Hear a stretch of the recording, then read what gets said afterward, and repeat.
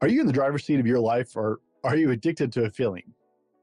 I think you might be shocked to know you may not be steering this ride like you used to.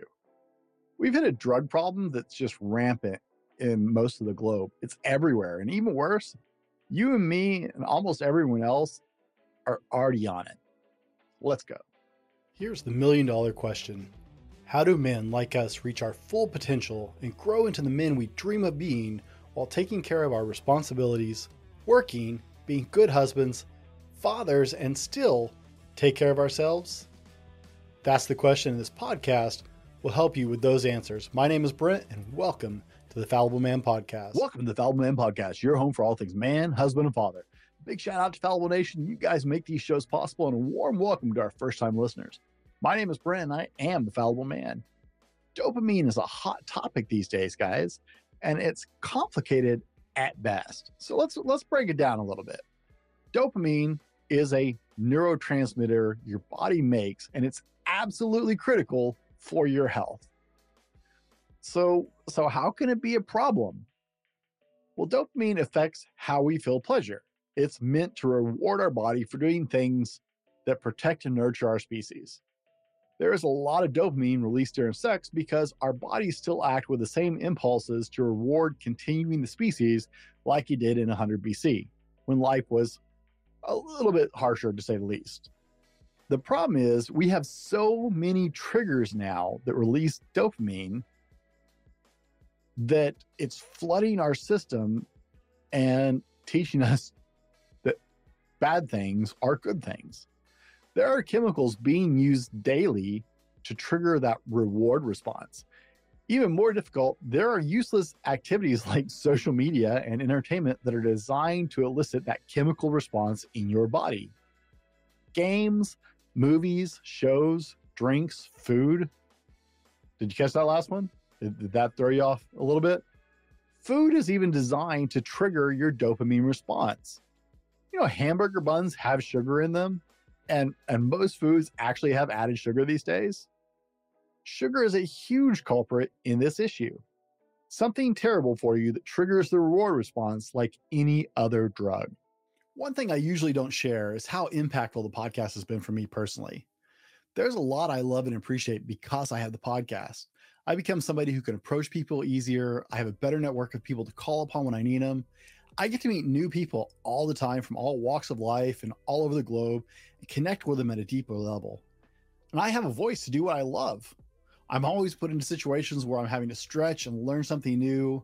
I've really grown as a person and a professional since I started doing my podcast. And that was even before my show really started growing.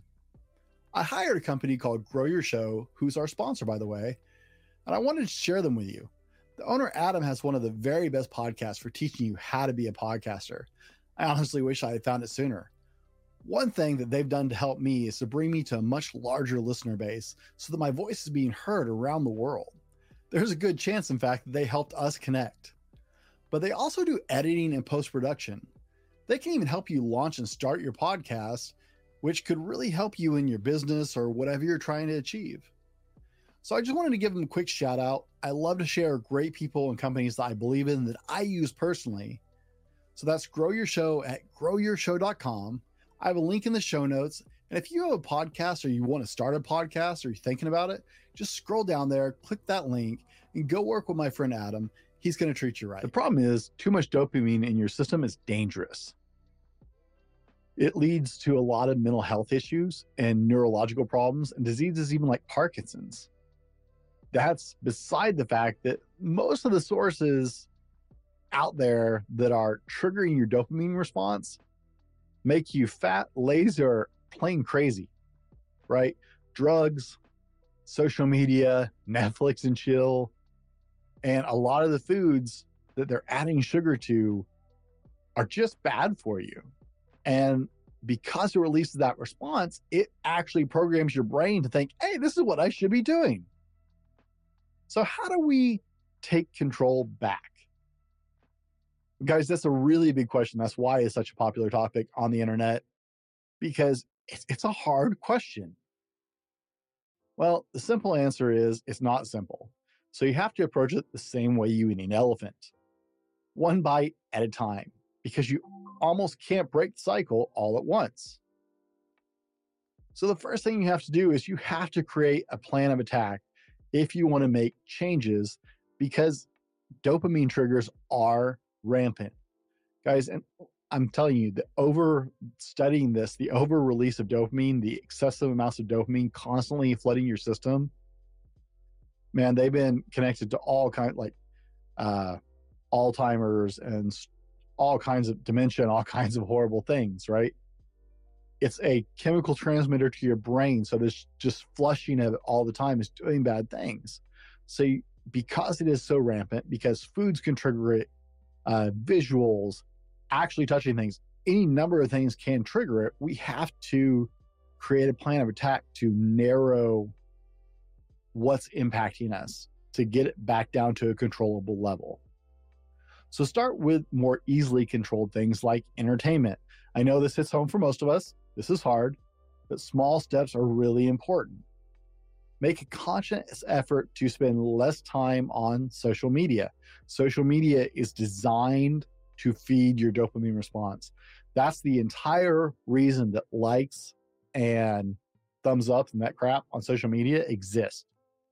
Truly, pushing that button, getting all those likes and thumbs ups and loves and all of whatever platform you're on actually feeds the dopamine response of the people who are getting those likes and responses. That's why people are doing stupider and crazier stuff all the time on social media, because they're desperate for that like.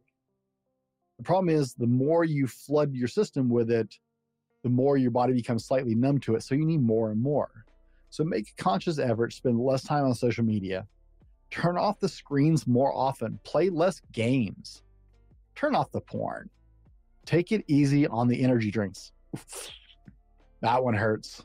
That even hurts to say, because I like energy drinks and coffee. That's pretty much my life. So that hurts for me, guys. I understand this is not an easy thing. Then consider maybe moving to having a day or a weekend when you take a total social media detox, or take it a step farther. Maybe you need a screen time or a game detox. Try to increase that time over time. Maybe you start with just a couple hours a day. You don't reach for your phone before a certain time in the morning. You don't turn on a screen before a certain time of the day. And then maybe, right, because we're all about getting better sleep here on The Fallible Man. So maybe you turn off your TV and your other screens earlier in the evening. Read a book. Talk to the people you live with. Spend time with your loved ones and your family. Hopefully those are the same things, but just in case, I had to cover both, right? Now try and gradually increase those time periods. Either have more of those time periods and increase the frequency of them, or lengthen those time periods. Either one is an effective start. Like I said, guys, we're taking baby steps out of here, because it's not just going to happen overnight. Now, I'm not saying you have to give this stuff up forever. If the idea of putting it down for a whole day is hard for you, though, if it's anxiety inducing for you, you definitely need to take this first thing, guys. It should not cause you massive anxiety to forget your phone. I'm 43 years old. I remember before you could take your phone with you, and we all lived through the dark ages, okay? If it causes you that much anxiety because you forgot your phone, you're probably on your phone too much, and you definitely need to take this for a spin. Baby steps, though.